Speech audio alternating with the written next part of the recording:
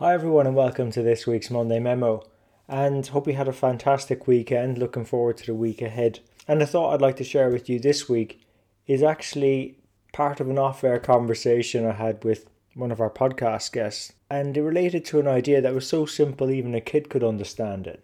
So whilst we were talking about the topic of how do we digitalize the finance team, we got onto the topic of this children's book called A Squash and a Squeeze by Julia Donaldson. Now some of you who are parents, aunts, uncles out there might have read this story to some of your nieces, nephews and children.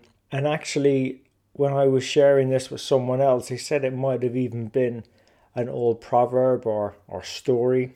But for those of you who haven't heard it before, a quick recap on it is that there's this old woman who feels that her house is just not quite big enough for her.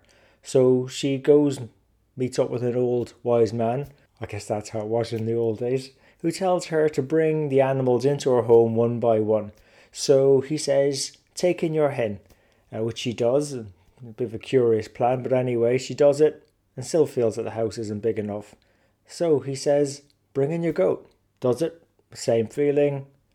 Take in your pigs, take in your cows, take in your horses. And after each animal comes into the house, the situation just becomes more and more unbearable. So at her wit's end, she goes back to the old man, and the next thing he says is, take all the animals out one by one. And as she begins to take the animals out one by one, she gets more and more grateful of the space she had in the first place. The house felt massive compared to what had happened. I think essentially it's teaching her and the kids listening to it, also maybe the readers as well, teaches us a bit more about appreciation of what we have first. And maybe taking some opportunity to get her own house before she seeks to have a bigger space, or having a bigger house, or one that is actually big enough for her. And for a lot of us in finance and accounting, I actually feel we've probably been under that pressure to do more. There's that Gartner study, and I know I've said it before, but 65% of our stakeholders see finance as ineffective. You've got 2/3 of finance leaders saying that their teams don't have the necessary skills to do well in a digital finance team or make the right contributions as we become more digital in finance. And I'm sort of thinking, hang on a sec, have we lost the run of ourselves a bit here?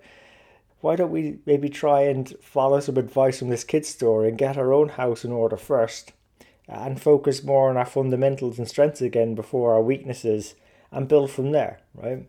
So in finance, regardless if it's digital or more traditional our approaches, the fundamentals haven't changed. Our strengths, our assets haven't changed. Last I checked, a lot of finance teams and accounting teams are still recording transactions, which means we've got great amounts of financial information data at our hands. Some of us are collecting more non-financial data. We've got this training to put them together and make sense of it all. In fact, actually, we still have this great strength or access because of our position in our organizations. We've access to decision makers. And the great thing about access to decision makers is we can ask them what their challenges are, what it is that they have versus what it is that they want. We can then use that data to see if we can go solve a problem immediately for them. And if their problem is because perhaps their organization or they feel their work is a bit siloed and people aren't coming together, well, again, another great thing is that we've got this quality of independence. We're there to represent the shareholders and make sure that the decisions are in the best interests of the business, not one particular function or area. So we have the ability to bring people together and talk it out. We can also see across numbers of different functions if we choose to be. And again, the language of business typically revolves around the numbers. So we've got this great training to go and, evaluate or turn it into something that is of value. And let's say we do get our houses in order. Even let's take a simple process like something that happens in accounts payable or expenses, right? Let's try and make that process as something like simple like that. Make it as simple as possible. Standardize it. Come up with some policies that are clear. Help smooth up the flows of how expenses get paid so our people in our business can focus on their jobs. And then, let's bring in some digital stuff and automate some bits with some off-the-shelf software. And then maybe we do it in one small area and then we can scale across outcomes. But maybe we need to get our own house in order first. Do the simple things, get things a bit more simple, get things a bit more standardized, which is what we do very well.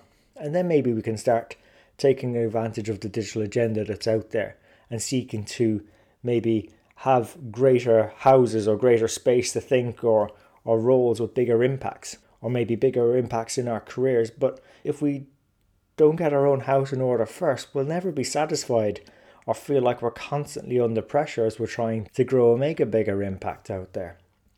So look, as we approach the holidays, maybe the thought for this week or whatever is just to maybe practice a bit of appreciation with what we have. How can we focus on what we already have in front of us, our assets, and get that in order first before we decide to build forward from there or start chasing these shiny objects that is digital finance. So I'll leave it there for this week. And on behalf of the team here at SITN, I want to wish you an excellent, safe, fun end to the calendar year. All the best for the year ahead. And until next time, take care of yourselves, stay safe, and let's keep on building our strength in the numbers.